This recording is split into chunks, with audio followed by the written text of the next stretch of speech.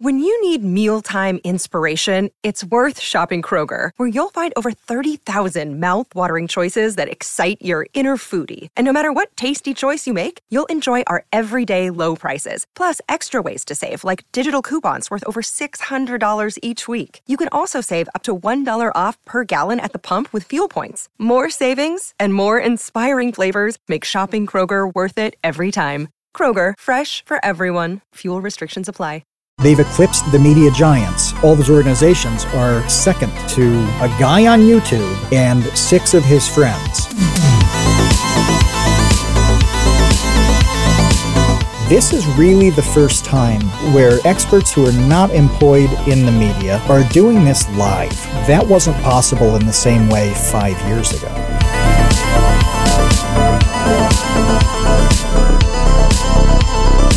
Seeing the Rekieta Law thing, I thought to myself, I could see this happening a lot more, and in some ways I feel weird about it. I kept thinking, if this thing is the new version of the way people watch things from now on, will there be like an operating room version of this? Does Joe's Garage open up a live stream of them fixing cars?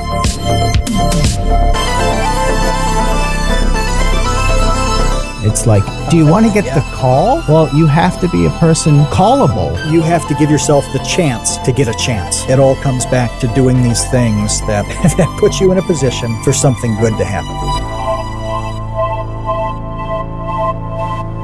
Hey, welcome to the Create Unknown, the home of Make Something Mean Something. I am Kevin Lieber. It is TCU night, Wednesday night, 6 p.m. We are live on Discord with our patrons, our dumpster crew, our $2 tots, our infantry, our legendary baby gang, and creator tier. Everyone is chillin', and some are lurking.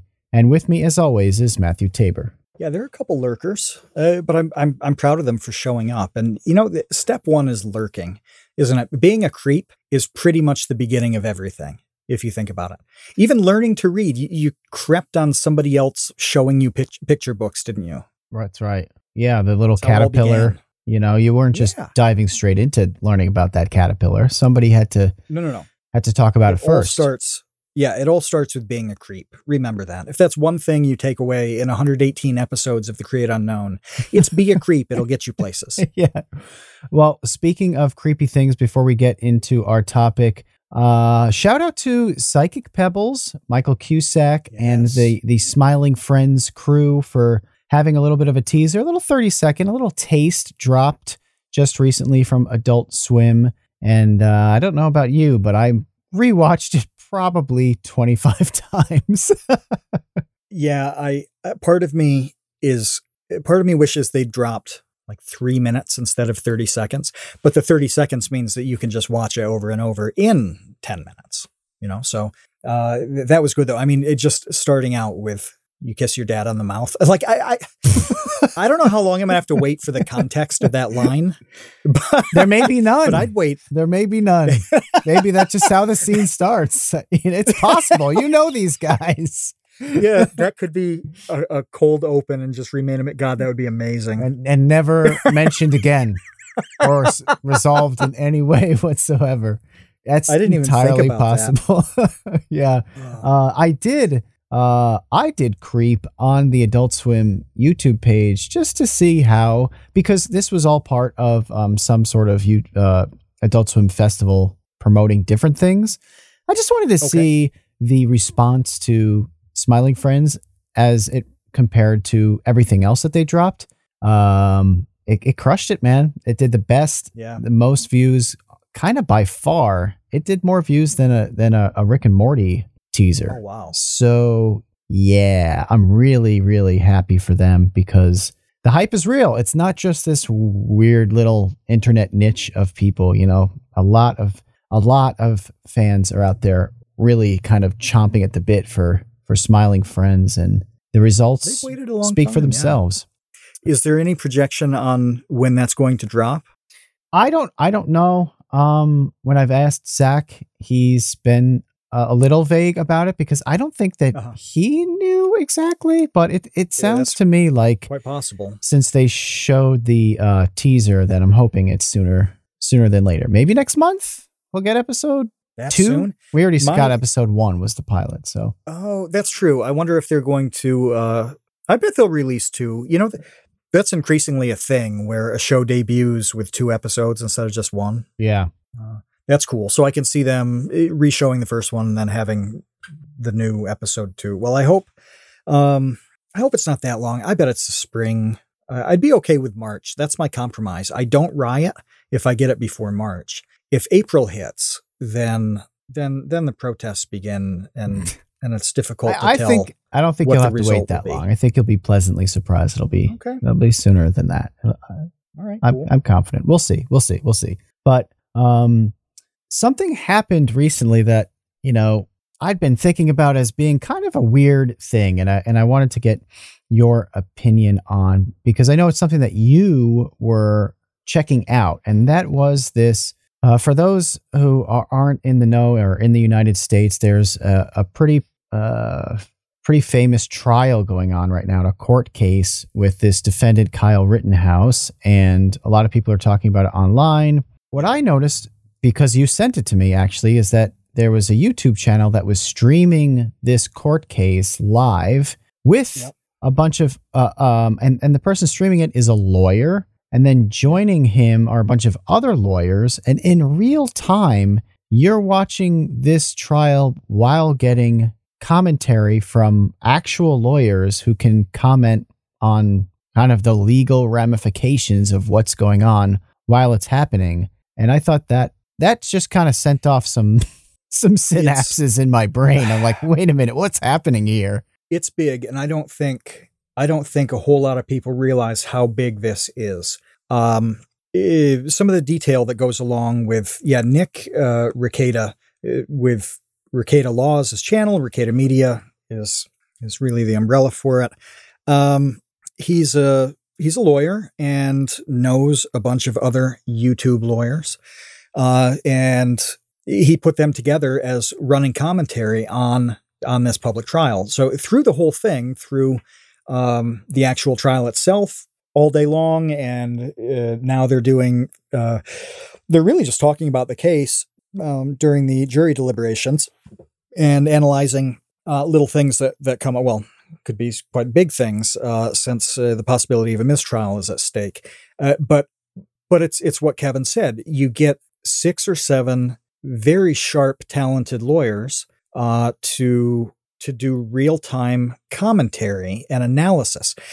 It's also worth pointing out that Nick is really funny, and most of the people who he has on the stream also have a really good sense of humor. And law Twitter is a bit of a weird niche that you may not run into unless you're really into it. So these names might not ring a bell, but Uncivil Law is on there. Nate the Lawyer is on there. Good Logic has been on each day. It's a spread of people. Legal Bites, I think, as well.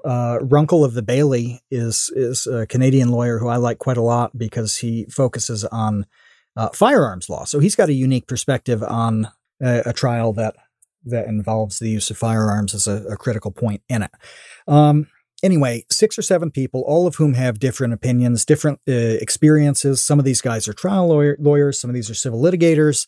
Then you get people like Runkle who have this area of expertise.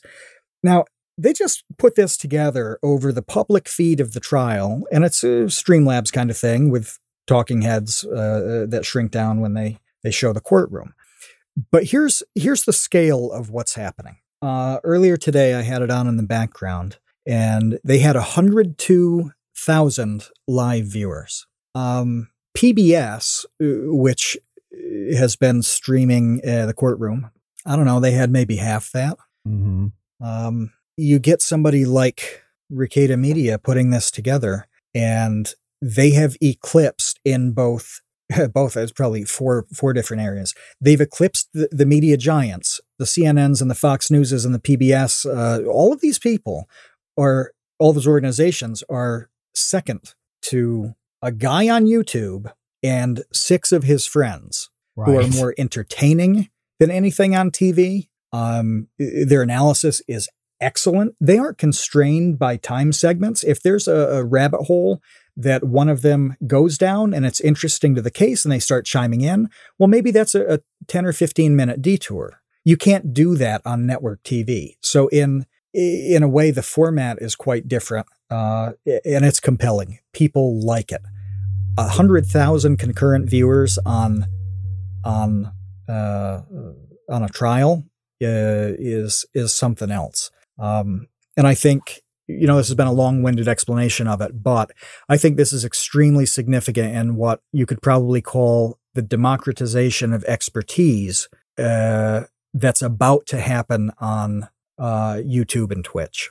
That is happening on everything. And that was really why I wanted to do a whole episode on this, because I think it deserves it, because I don't know who else is going to kind of pinpoint it and shine a spotlight on what's going on here. So I figured that we should. But first of all, as far as the people who are doing the same thing for other news organizations as compared to this, another really important difference that you didn't highlight is that the people who work for those companies are beholden to a lot of other people as far as what they can and can't say. I mean, whether it's their colleagues or their bosses or their bosses' bosses, or in the case of PBS, I don't know if people are familiar with how that works, but they're beholden to their affiliate stations. That's the way like PBS works. It's, public broadcasting, and then there are affiliates all over the country. Who is Rekieta Law beholden to? Who are the people joining him beholden to? No one? Themselves? I'm sure they own their own practices, so they're not going to fire themselves. Like, what are their consequences for screwing up? That it's probably a pretty rare thing for them to even have happen. I don't think there's anything that they're not facing by having a YouTube channel anyway. All of these people have channels. It's not like he just called up lawyers he knew. It's like, no, like I mentioned Runkle of the Bailey. He's got 40,000 subscribers or so and addresses a range of legal topics in videos. So it's just like any other group collab on YouTube. It just happens to be in the context of law. Baseweight pointed out in the chat too that this is happening on TikTok. There's quite a bit of TikTok commentary around this trial, and people have paid close attention to trials many times. The first one that was the first real media trial was the OJ trial, where people were watching on TV and we could watch the courtroom. There have been others since, but this is really the first time where experts who are not employed in the media, who are not media personalities in the traditional sense, are doing this live. That wasn't possible in the same way 5 years ago. Just getting the feed and routing it and talking over it is quite tough. And it's something that Kevin and I ran into a couple of years ago. I can't be specific about it because it's proprietary.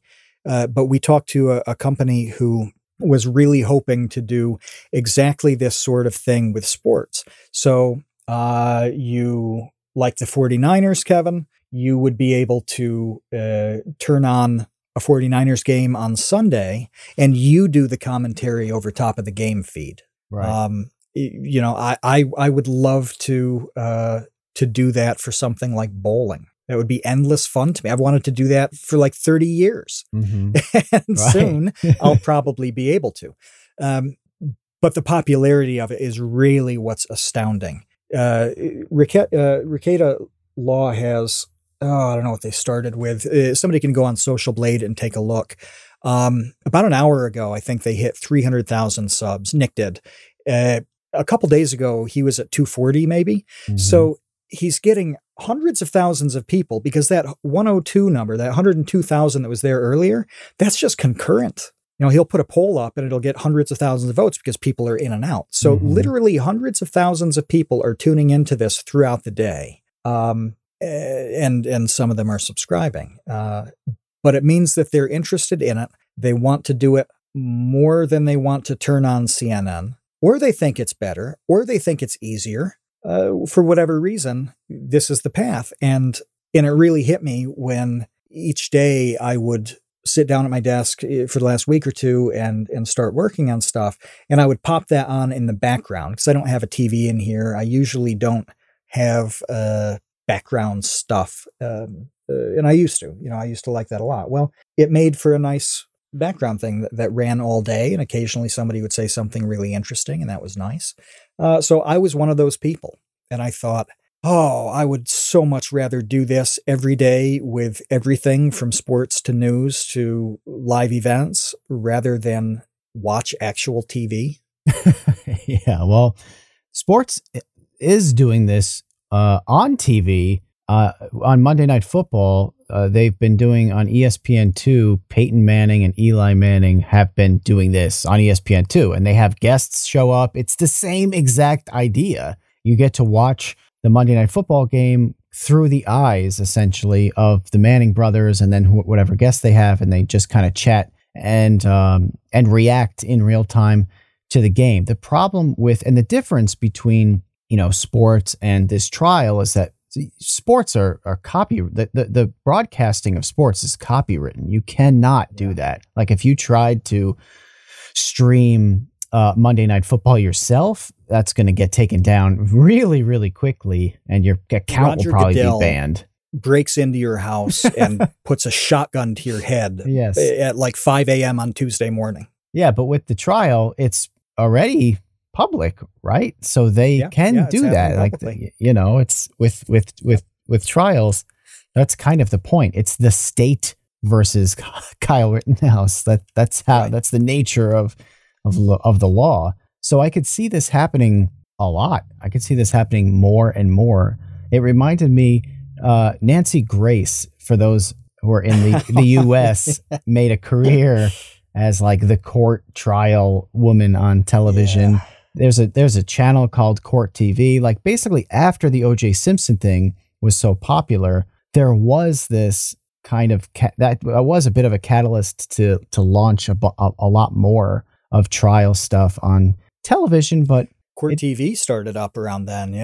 Yeah, I mean, it just kind of like lit a fire under the idea that, wow, people really want to watch this. But seeing the Rekieta Law thing, it was the first time, I guess, since the OJ thing where I thought to myself, I could see this happening a lot more. And in some ways, I feel weird about it. I honestly feel strange about kind of what you're talking about, which is making trials entertainment. It opens up all sorts of problems that have been there since that TV era. And basically, again, in the chat points out that the Ted Bundy case was covered on TV really for the first time nationally. The OJ trial was everybody knows the circus around that and what it became, and it launched all of this stuff. So it's not new for people to think about how the entertainment factor fits into the courts. It's crazy because, you say this, one of the things today, the judge made it very obvious in this trial. He made it obvious that he's been reading things about the trial, and a couple of them seem to annoy him. Okay. That's weird. That's like, he can go and read somebody's shitty blog post, and you couldn't do that 30 years ago. Maybe you saw something in the nearest city's paper, or if it was a national case, New York Times or Washington Post or USA Today or something. But he can go on Twitter. He can see what people are saying, both supporting him and criticizing him. That stuff matters. And of course, they're worried about jurors being tainted by contact with the internet, really. Mm-hmm.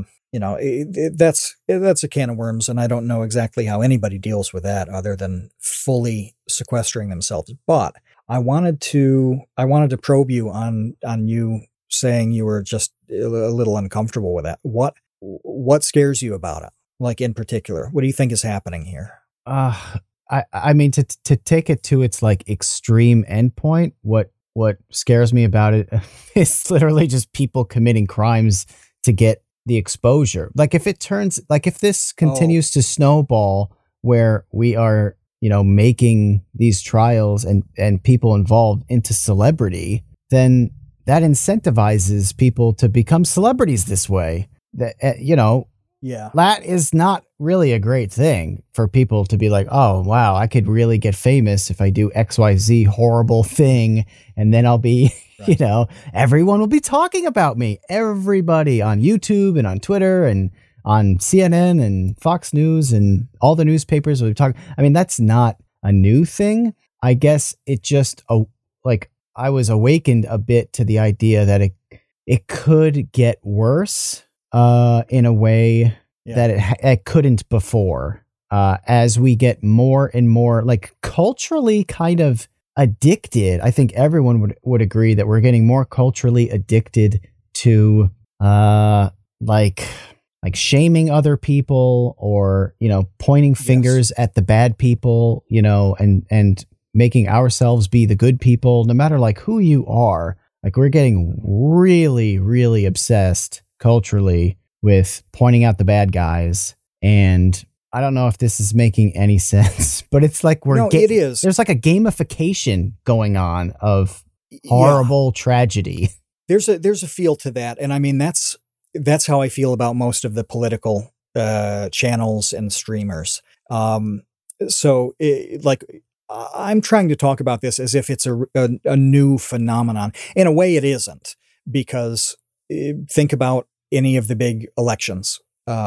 Streamers were putting things like the debates up live and commenting on them. Very similar, taking a public issue and making a thing out of it. But there's a different flavor with the political stuff, right? And you talk about the heightened criticism and detail and all of that, to the basic issue that was when Columbine happened. Most people listening are too young to have been media consumption age when that happened. That was really the first big question to come out of it was, if we've just shown every mentally unbalanced kid in the United States that they'll become household names if they shoot up their school, should that change the way we cover the topic? And that's still something that the media outlets struggle with. But the detail part, I love the minutia, and it can be critical and awful. In this trial, for example, one of the issues today is about two versions of a video being used in the trial. So one is high resolution, one is very low resolution. The prosecution gave the low resolution version to the defense, so they had something a little bit different to work with and prepared, not having the high res thing where you could see more. They were at a disadvantage. Well, the guys on and girls on the Ricada Law stream, they start talking about things like, well, what is the compression algorithm designed to do? What is the upscaling algorithm designed to do? Does that substantially alter things? I would never think about that. Mm-hmm. And they're making fun of some of the people to make it entertaining. And as they debate these incredibly important points, people screwed up in the trial quite a lot, as simple as mispronouncing things. So one of the defense attorneys was talking about the algorithms employed in upscaling. It's really clear that he has no idea how any tech thing works at all. And so he's using the word logarithms instead of algorithms. That's just head pounding against a desk moment. But you get to see the reality of this stuff happening in a trial that will determine how a human's life plays out. Yeah. This isn't like a burglary trial. This is a big one. It's capital murder. So, that detail, you can get lost in it and it can get frivolous. The moment, and the Ricada stream points this out all the time. If somebody says something that could possibly be taken in the wrong way, they point out, it's Twitter is going to explode over this in 3 minutes. Well, I go to Twitter and I look it up. the judge made some comment about using the phrase Asian food to describe, something they were eating during their lunch break or whatever. Well, the phrase Asian food offended some people, and they were right. Rekieta was right.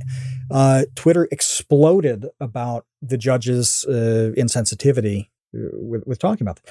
It's fascinating and it's amazing. And I can see getting down a rabbit hole too weirdly, getting too committed to this stuff the way a lot of people do with political stuff. But boy, it's amazing. If you can control yourself and you can do it in a healthy way, it's a resource that I don't think anybody has ever really seen. And it is, it's law now.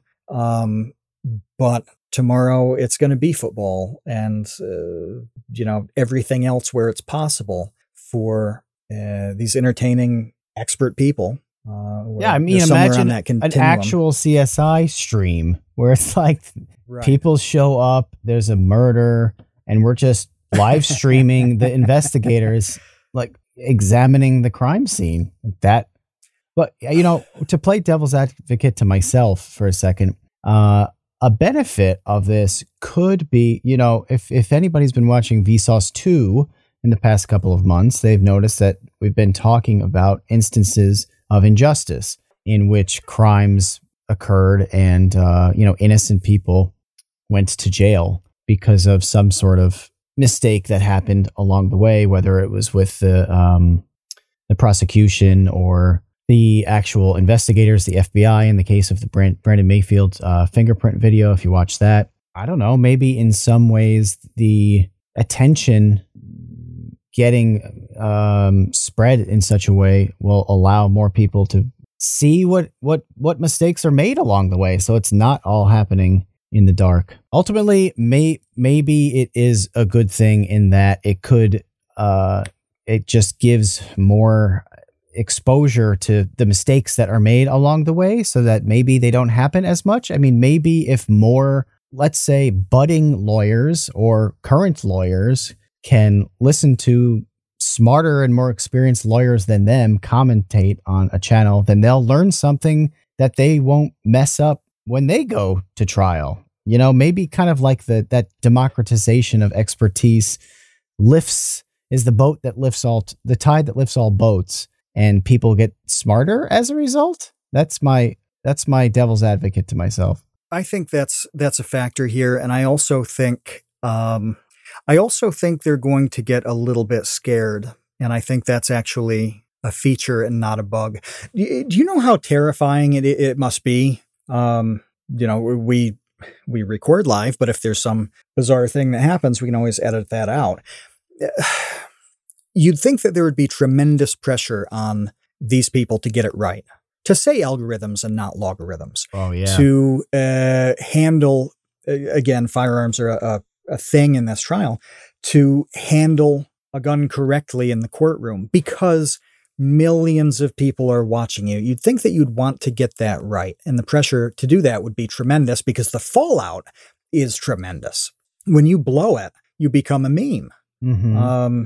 The prosecutor in this trial, my feed was filled with memes about him for how he handled a gun in the courtroom. And there are plenty of memes about the defense as well.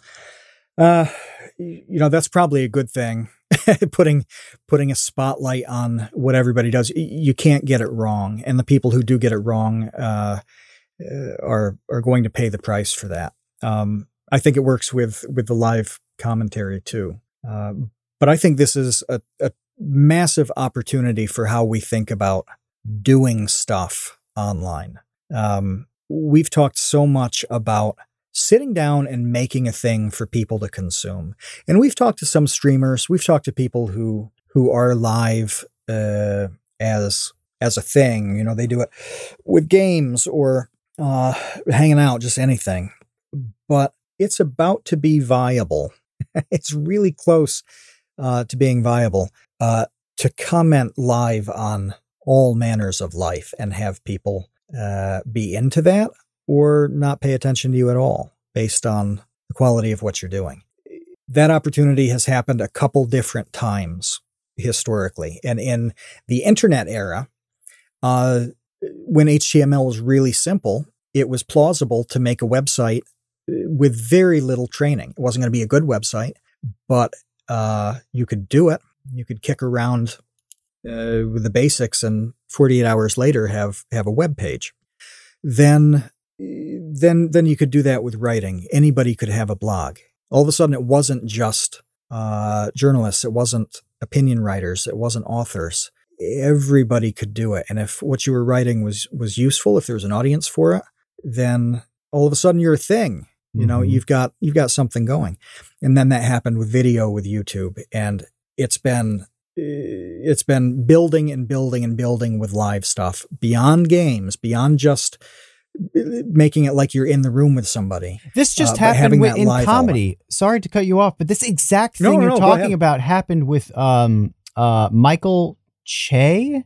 Yeah, the guy from SNL. Yeah. So okay, I don't know. Comedian Michael Che, I think it's Che, okay. And another comedian, Tim Dillon, were fighting on Twitter, and this was the argument. Exactly what you're talking about was Michael Che was basically saying like he is one of the head writers, or he's very high up on SNL on Saturday Night Live, which is, you know, considered by I know historically by anyone in the last 40 or something years to be like, whether you like the show or not is not relevant to the fact that Saturday Night Live is one of the top comedy places to be. Right. It just is what it is. It's like writing comics for the New Yorker. Like we talked to Jose Arroyo. Yeah. And it was a huge deal to Jose to get comics standard in the New Yorker, whether or not you think New Yorker comics are funny. I mean, there was a whole Seinfeld episode making fun of the fact that the New Yorker comics make no sense and aren't funny. Doesn't matter. The fact is they are the gold standard, the New Yorker comics. Well, SNL is pretty much the gold standard for just comedy on television. And Michael Che, I don't know why I keep stumbling on that last name. I'm just not sure how to say it, is like the guy there right now. And Tim Dillon is a comedian who is like internet famous or whatever. He has a big following on the internet. And that was the argument. Michael Che was basically saying like, hey, I did it the way that people respect, essentially. Like I'm the guy that and everybody knows I'm the guy. You are just some internet guy who like made up his own audience, which anybody can do, which is in some ways right and in other ways wrong. It doesn't make it easy. The opportunity, the barriers to entry are, you know, different, but, you know, actually gaining a following of 100,000 people is very hard and very few people do it. Anyway, that was the argument. And then, you know, Tim Dillon comes back basically saying like, your lofty position means nothing because nobody really likes you. And meanwhile, I can like sell out, you know, arenas or whatever, you know, his argument was. He's got 1 million patrons who are expressing every single month they want to continue to support his comedy. That's a real argument for him to point out. I mean, it's tough to snap back, but this has happened several times too, where this was the blogging thing, like actual employed writers for years shit on bloggers. Right. And I was one of them. You know, I mean, I was writing about education related things despite having no formal qualifications in education. And I was young as well. Most of the people in that game are quite a bit older, you know, and I was in my early 20s doing a thing that to them, I had no business doing. Well, there were a lot of people like me. And guess what? People liked me a shitload more than they liked them because they were old and boring and sucked.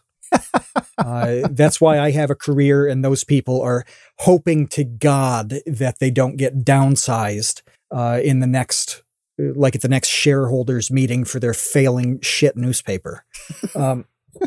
If they haven't already. But that same moment is happening now. And when that question even comes up, it's over. It is absolutely over.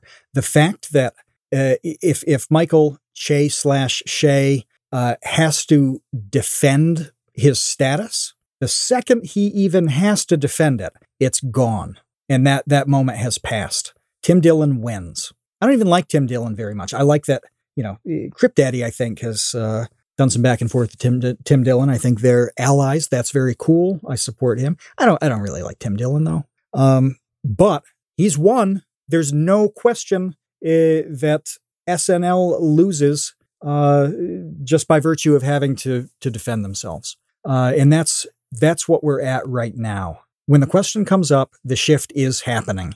And when a guy like Nick Rekieta can put together a suicide squad of experts and just bust out in real time, literally flip a switch, click some buttons, and broadcast to 100,000 people, then PBS has lost. And the people on the creative side need to recognize the tremendous opportunity to be Nick Rekieta, to be Tim Dillon, to be any of these people who are replacing the traditional way of doing what they do. Vsauce has usurped, I don't know, I can't even name a similar thing. But it's not. You're saying it's not Bill Nye anymore. Is the position that they hold, if it were truly a position of strength, then it would be understood that they wouldn't even have to defend it, because inherently everyone will agree. It would be like somebody. It would be like LeBron James having to explain to somebody that he's better at basketball. It's like, no, LeBron James doesn't have to do that. He is better at basketball, and everybody agrees. Or it would be like him justifying that the NBA is the top tier of basketball. Well, no kidding. Right. There is not a viable rival to the NBA. There is no viable thing at all. Right. Just not on any real scale. It's not a question. I'm not saying the lesser things aren't cool. They are. I follow a bunch of them. But come on. They're not the same thing at all. Well, funny guys on Twitter are making the foundation of SNL crumble. And Nick Rekieta is even making a Court TV, which is a network designed to do the type of stuff that they are all doing, making that foundation crumble. That's crazy. The Mannings are adding to, but also in a way spreading Monday Night Football thinner in that sense. It's not this total behemoth on Monday Night Football. They're doing a project related to it in addition to it. If they were really confident about Monday Night Football, they would need to do this, is my perspective on it. Like, if they were really confident that a gabillion people are going to watch Monday Night Football, why spend all the money paying Peyton and Eli and all these people to do a whole other simulcast of it, which has got to cost so much money? Well, they're not. They're not, because I know just over the years, Monday Night Football has gotten raked over the coals for how terrible their commentary teams are for a really long time. And they keep firing and firing and hiring new people and replacing people. They have tried so many. Oh my gosh. There should be a documentary just on Monday Night Football announcers over the past 20 years, because they tried Dennis Miller at one point, Tony Kornheiser. That's right. Tony Kornheisen at one point. John Gruden was there for a while, who's now completely besmirched and just out of the league, and has nothing to do with the NFL. It's like its own little dumpster fire. And because it's a dumpster fire, they started bringing in Peyton Manning and Eli to have another simulcast, another version of the show for people to watch, just hoping okay, if the people don't want to watch the regular game, maybe they'll watch this version of it. Yeah.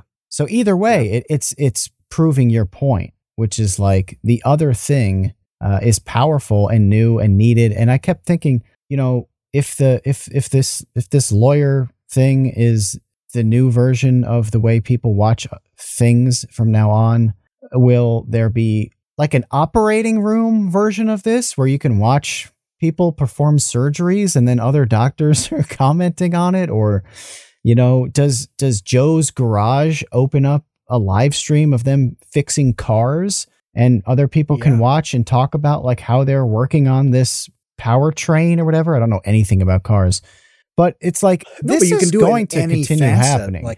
Yeah. And I've thought about it with winter coming. I want to do a bit of streaming. I want to pretty much live stream cataloging all the stuff that I have and cleaning it and whatever, because I like thinking about all the little pieces. Like I'll get something and then look something up and read about it for 5-10 minutes. It would be cool to talk about that as I do it. It's going to be rambling over antiques, and not 100,000 people are going to tune into that. I recognize that, but it might be 2, and I'm happy to hang out with 2 or 3 people I like.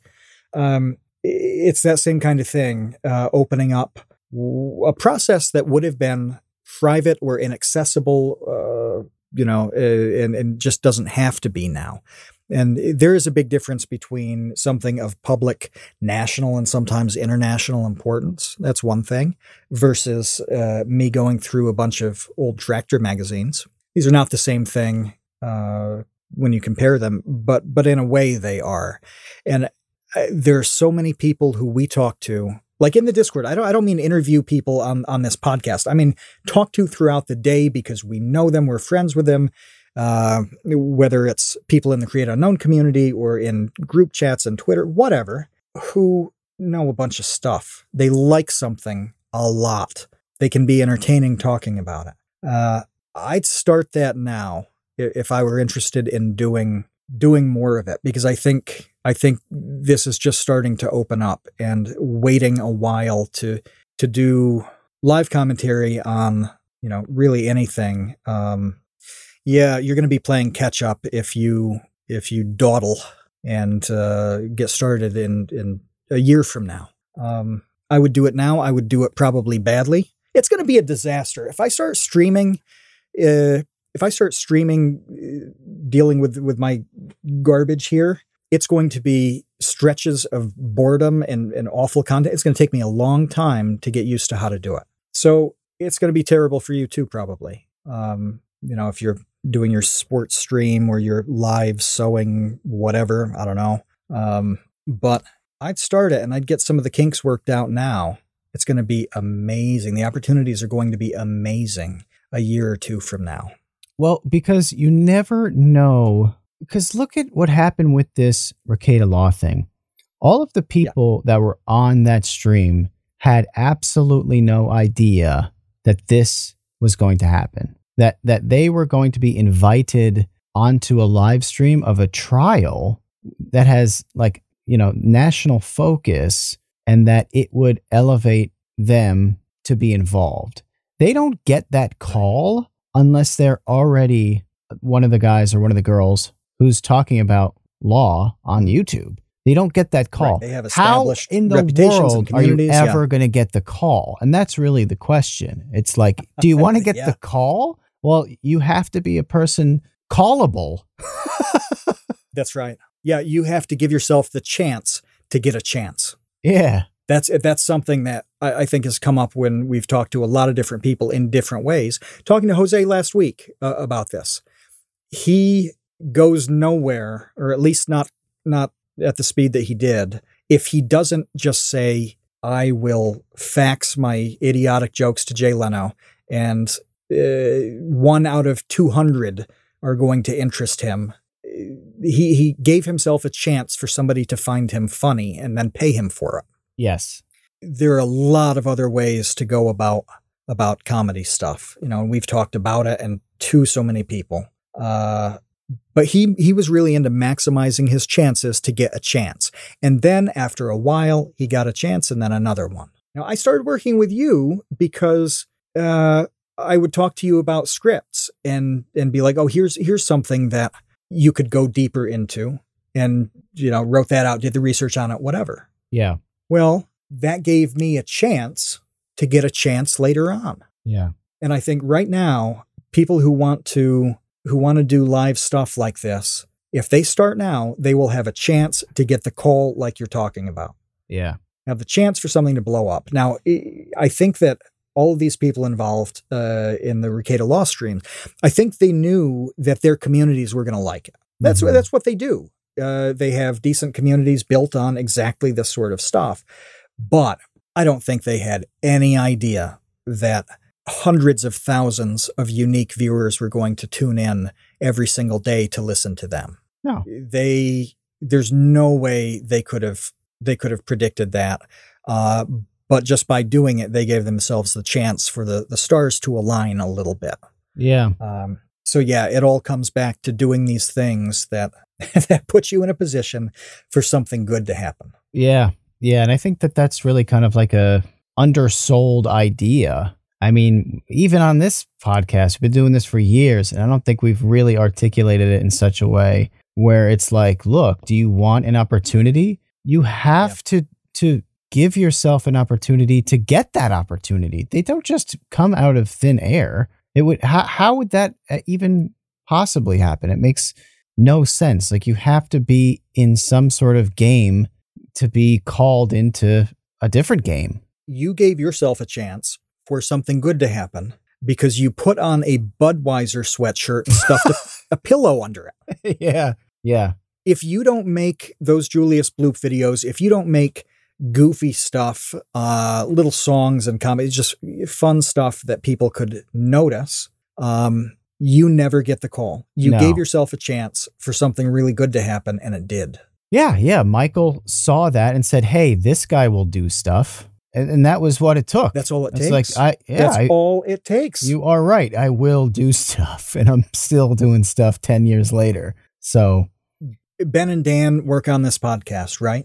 So Ben and Dan both did stuff that made us think of them when we needed things done. I mean, it's not like we placed an ad somewhere and went through 100 applications. Yes. It wasn't like that. It was like, no. Right. You can go to LinkedIn.com or LinkedInjobs.com/create for a free job posting all this month. But no, they did something that put them on our radar, and something happened. Now, they probably both regret any involvement with this podcast, but that's their problem now. It never was our problem. But that's the pipeline. You've got to show up, you got to do something, and it doesn't have to be good. It just has to be. Now, I've talked about this with Ennui TV. Matthew Winter, massive friend of this podcast. I really love the guy. If you don't know him, Ennui TV has been going for a lot of episodes, and he's going to get a call at some point to be a producer for somebody, because he's put out like 230, 250 episodes of a thing reliably, and it's high quality. He doesn't have an audience of 1 million people. That doesn't matter at all. He's on so many people's radar for being a funny guy who's easy to work with, easy to talk to, no complaints about him, and has this massive body of work that is going to give him a chance. Mm-hmm. It's going to come because he's just plain done something. Yeah. I would bet a kidney on this. And if I'm wrong, I still have another kidney, so it's not as high risk as it sounds. But I really would bet anything on Matthew Winter or the Ennui TV guys. Man, something is going to pop for them hard because they've given themselves a chance to a degree that most people haven't. And you can't plan for it. That's the other thing. Like, you don't know what it's going to be. The point is just to be in some kind of game, because someone will call you into their game. That might be a totally different game. I mean, look, making educational YouTube videos, it's similar to making comedy videos, but it's a different type of game. I got called into that and was happy to play that game, because it's like, all right, I like this game. This is a good game. I would like to continue playing this game. But yeah, you just don't know what game you will be called in to play. So play something. No. But overall, I just wanted to pop in here and talk about this Arcada thing, because I see this as being kind of a new game. Like, we keep talking about games that you don't know that will exist. I see this as a new game that exists now for people to play, that, nobody really could have imagined in such a way. And I see it happening. It's deceptively new. It's under the radar. It looks so similar. It is, and it looks so similar to what people have done with politics. And even watching shows, and commenting, it looks really similar to that. It would be really easy to dismiss it and say, all right, a bunch of people who do a thing got together to talk about that thing, and a lot of people watch. Well, that's true, but I think it's a bit more complex than that, and this is signaling something that's I don't know if it's going to be a tidal wave or something that seeps in and saturates, but I'm really confident in everything that you've said about it. I think is accurate. Man, it's a thing and it's different, and you should get out and do something, ramp it up, give it a shot, and put yourself in a position for an amazing thing to happen. In Ricketta's case, he was a big channel before all this. It's not like he was a complete nobody. Which reminds me, I wanted to say this a long time ago when I was talking about the networks. I don't think people realize that CNN hasn't been around forever. There was a point at which CNN was an absolute zilch zero of a news network. Nobody cared about CNN. Nobody took it seriously. They happened to make a very long story short, when the first Persian Gulf War happened, that must have been 1991, CNN found themselves as being the only news network that had communications out of Baghdad. Oh, weird. All of a sudden, yeah, it's a great story. There's a good movie about it with Michael Keaton where he plays the guy who made that happen. Well, all of a sudden, CNN was the only game in town to report live from Baghdad. That happened because they were working hard in Baghdad. It doesn't exist unless you give yourself a chance to do that. And then years later, CNN is in that opening breath when somebody talks about the news, and now now we're making fun of them for being lame traditional media. Mm-hmm. But they got a tremendous break because they did a few things right and a few things went their way. The same thing happened here with Ricketta, where they were, that's a great channel. It's a really good channel, and it was before this. But 200,000-300,000 unique viewers a day were not tuning in for hours at a time. No, this is a moment, sort of an inflection point on the whole YouTube and streaming and content creation, whole world of it. And I don't know exactly how to describe it. We've tried, we both poked at it and stumbled around it and tried to express it the best we could. But I think it's clear that something important is happening with this. Yeah. And the last thing I wanted to say is that it doesn't matter if you think your thing is boring, because think about how boring law is. I know that you can make law exciting in TV and film, but in actuality, it's literally just looking up old cases and endless reading, and you're just sitting there sifting through papers, and it's a boring job. It blows. But guess what? They found a way where their expertise, which is really boring, is extremely entertaining in this format, through this prism. The thing that they do that off camera is gruelingly slow and uninteresting, all of a sudden is entertaining hundreds of thousands of people. So that's something exactly else that I wanted to highlight. Too. No, that's important because there have been parts where you don't know the behind the scenes that leads to something like a motion for one of the lawyers to file. I mean, very, very few people understand the intricacies of that. I don't, at all. But what happens is this tedious, boring, multiple person effort that was probably a scramble because they're reacting to something that's just happened in the trial. Well, the people on this law stream can detail why that's so boring, why that's so hard. They're here's what's happening here. Have that breakdown moment. And Kevin, you and I have talked about Tony Romo doing this with football. Oh, yeah. Better than anybody else. Yeah. Where he will analyze and break down a thing that you wouldn't even see.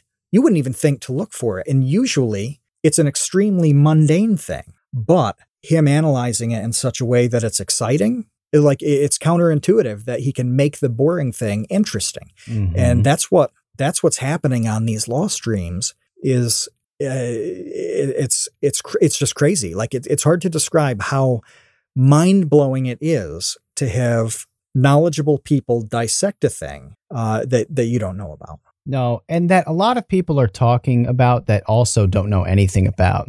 I mean, this is the one other last thing I guess I'll say is that it is, there are like a handful of things that people for some reason are really comfortable being very definitive in their like opinions on that they know absolutely nothing about. And law is definitely one of them.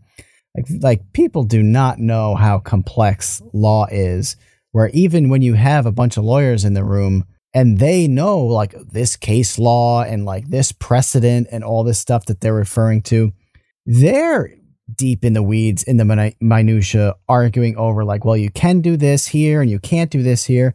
So that element of it, I actually think is really interesting because you're like, okay, at least these people know what they're talking about. Whereas you go on Twitter and you're just like inundated with people making insane declarations where you're like, you don't know anything about any of this. It's like law and economics are the two things that people are so confident about and yet know next to nothing actually about. And immovable on their beliefs. Yeah. I think I retweeted this, an article about specifically with economics, that people being presented with very solid, clear evidence against an economic belief that they hold, they don't change their minds. No. They really do not. Like it's extremely difficult to get them to even consider something a different way. Right. So you do get a lot of that, people screeching about it.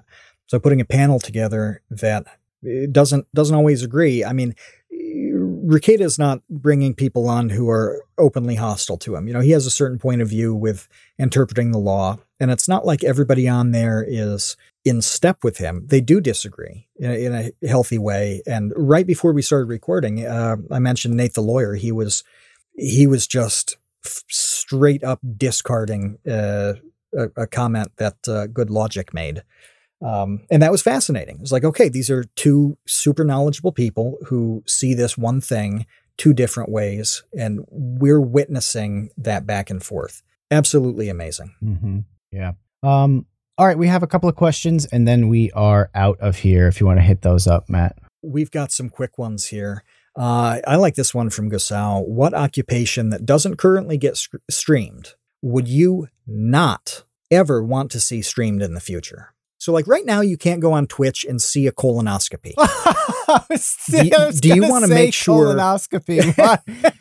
Oh man, we both went there in our brains immediately, just straight into colonoscopy, straight into like the butt camera. That. Yeah, they show that on TLC though. I mean, people they are interested in butt cameras, you know, and all manners of awful things. God, Dr. Pimple Popper.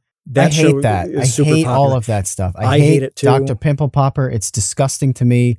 I'm squeamish. I mentioned like live streaming surgery. I'm squeamish to that. I don't like anything.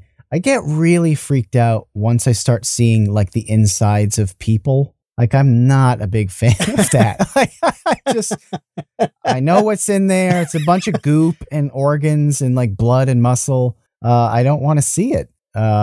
Even though, you know, I'll play violent video games and watch violent movies and like, that's fine. It's fantasy. It's fake. Like I know that it's fake, but you know, flipping through the channels and you see like somebody being cut open. I'm not big into that. And I'm amazed at the people who can do that for a living. Like, yeah, sure. Yeah. Let me just slice this guy open and, you know, shove my hands in his abdomen, like, and move stuff around. Like, that's amazing to me. I could never do that. And I have a lot of respect for the people who can.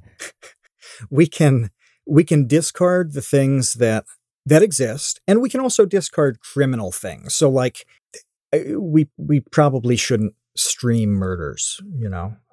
No. So once we've taken away things that exist and criminal stuff, what are we banning? What's the one thing that we need to make sure nobody ever sees on stream? I don't know. Gotta be something. All the things that I can think of are TV shows or something, you know, like think of Dirty Jobs with Mike Rowe, all the horrible things that get put on that show. You know, you wouldn't want to see like sewage cleaning up and close, but that's exactly what that show does. This is a challenge. Yeah, that stuff doesn't bother You have me. to think about that one. For me, it's really like the surgery stuff I don't like, and popping pimples I don't like. If there was some sort of, I don't know, like live streaming of like spiders breeding, I'd have a big problem with that. So what I'm hearing is YouTube science man hates science. Yeah, anything wants to do ban with all science media. anything to do with science, just ban all that. Ban it. It's disturbing. Well, Jelksies asks, we're swinging back to positive on this. What streamed activities do you like the best? Now, I have an answer for this. I don't know how much streaming you watch. Almost none. The one thing that I do that is like a streaming thing that I always do watch is I really like when Nintendo has their Nintendo Directs and PlayStation has their PlayStation, whatever they call it. But that's like a live stream event where they'll announce new video game stuff, and it's like a little bit of a show. I really like that. I like that so much better than if they just really like drop that as a YouTube video. I don't know. The fact that it's like a streaming event makes it more interesting in a way that I think is fun. So I like those a lot. It was like that years ago, where it was like a 3-day event that you looked forward to for many months. Because everybody's watching it at the same time. So you get to see like Twitter reacting to, oh my God, this, or like this looks like crap, or, you know, whatever. It makes it, an event, and that is fun. Yeah. Well, I like people talking who are, when they're sharp people. Scott Adams streams at 10 a.m. Eastern almost every morning. And he's just an entertaining talker, you know, whether you agree with him or not. And so I like popping that background stuff on. But also, Jelksies, you asked this question.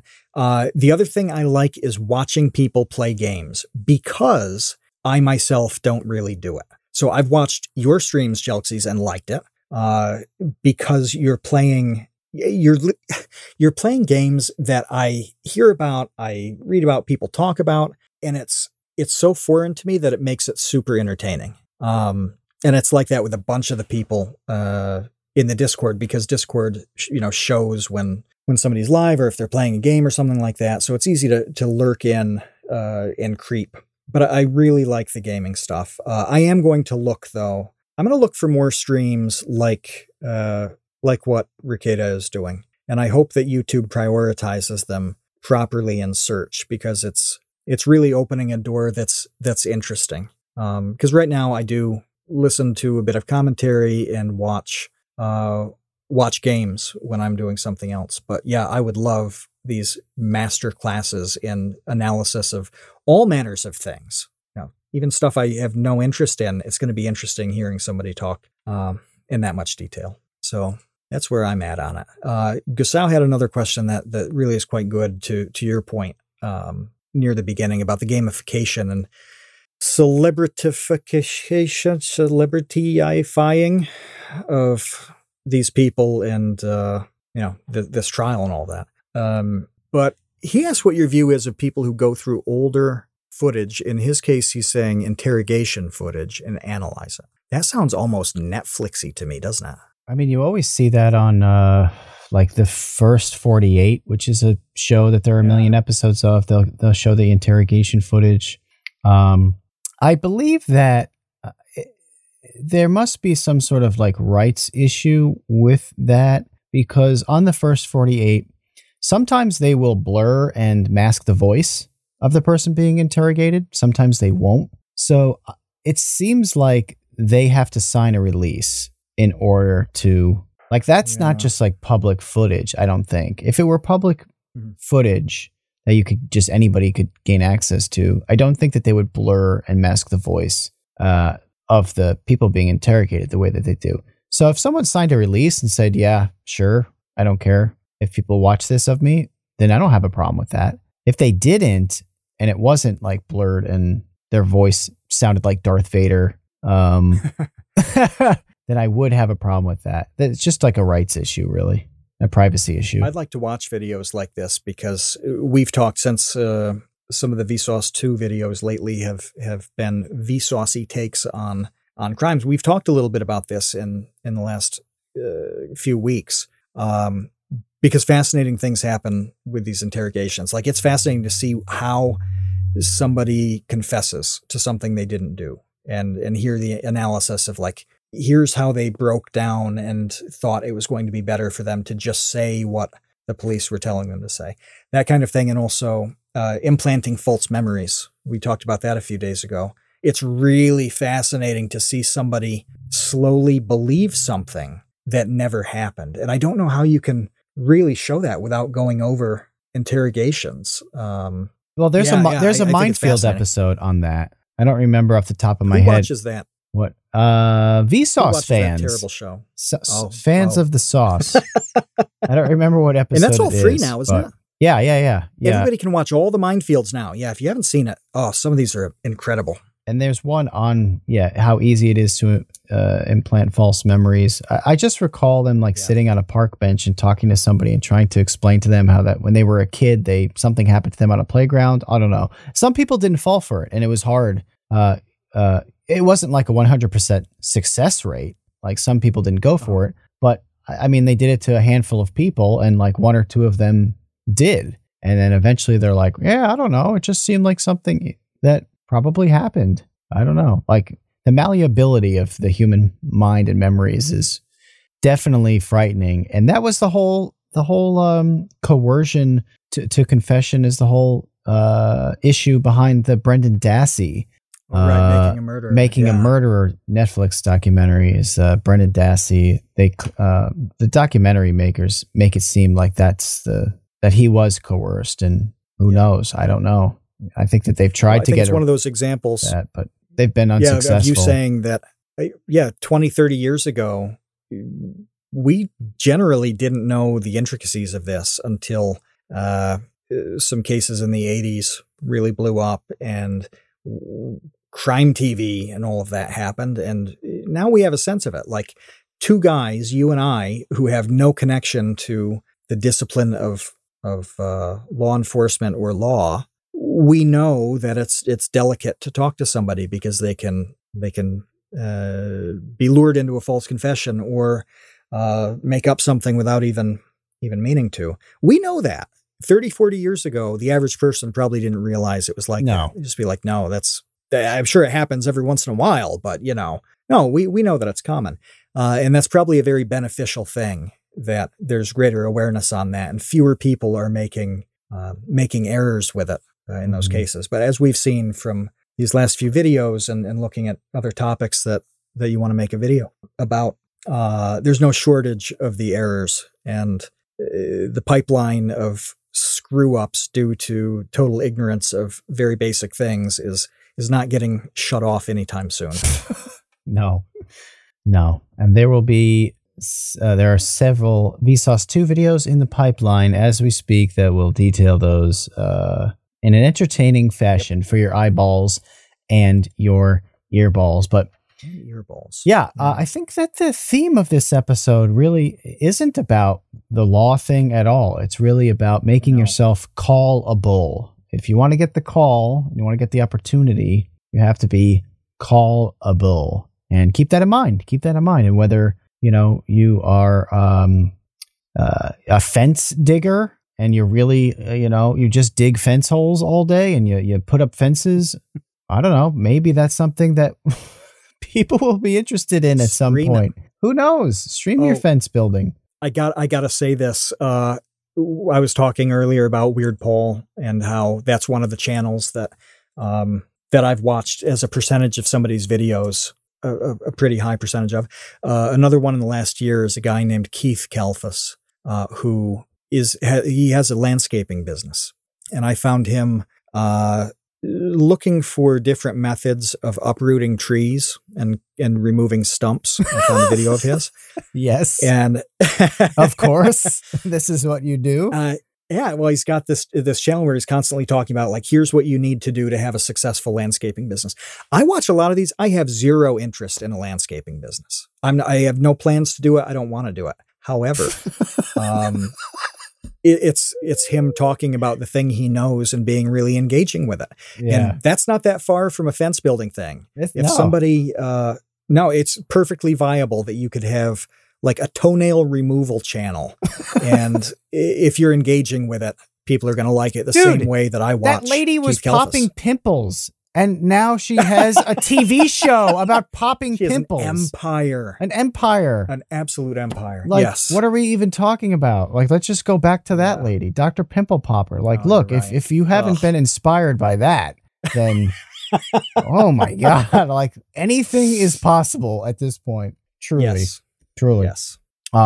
All right, we are out of here. Thanks to all of our patrons for hanging out. Thanks to all of our lurkers for peering through the window, for sitting up in the tree with a pair of binoculars and gawking at us through our window. We will be back next week for Friendsgiving. It's Thanksgiving. We like to do a little Friendsgiving thing the night before Thanksgiving. So join us for Friendsgiving. We'll be here. Until then, see you, Space Cowboys. Thanks for listening to The Create Unknown. We'd like to extend a huge thank you and a congratulations to the listeners who made our Save the Babies drive a success. Many new $2 Tots and Dumpster Crew members, you have saved tiny little lives. A tremendous shout out to our elite baby gang. Trevsted, Boromir, Bot Dogs, Chinchilla, Kat, Isaac, Conrad, James Gallagher, Jeff Davis, Patrick Pister, Baseweight, and our newest sweet little babies, Dojangles and the Catboy Laterment. And thank you to our grizzled, battle-hardened child infantry, Jen Mafasanti, Kevin with an E. Menard, Mikhail Steinke, Risebread, Sean Malone, Monahim, and the newest recruit, Private First Class Ryan Kinder. Thank you to our producer and editor, Ben Webster, and our social media manager, Dan Yoshua. The Create Unknown is an Unknown Media production.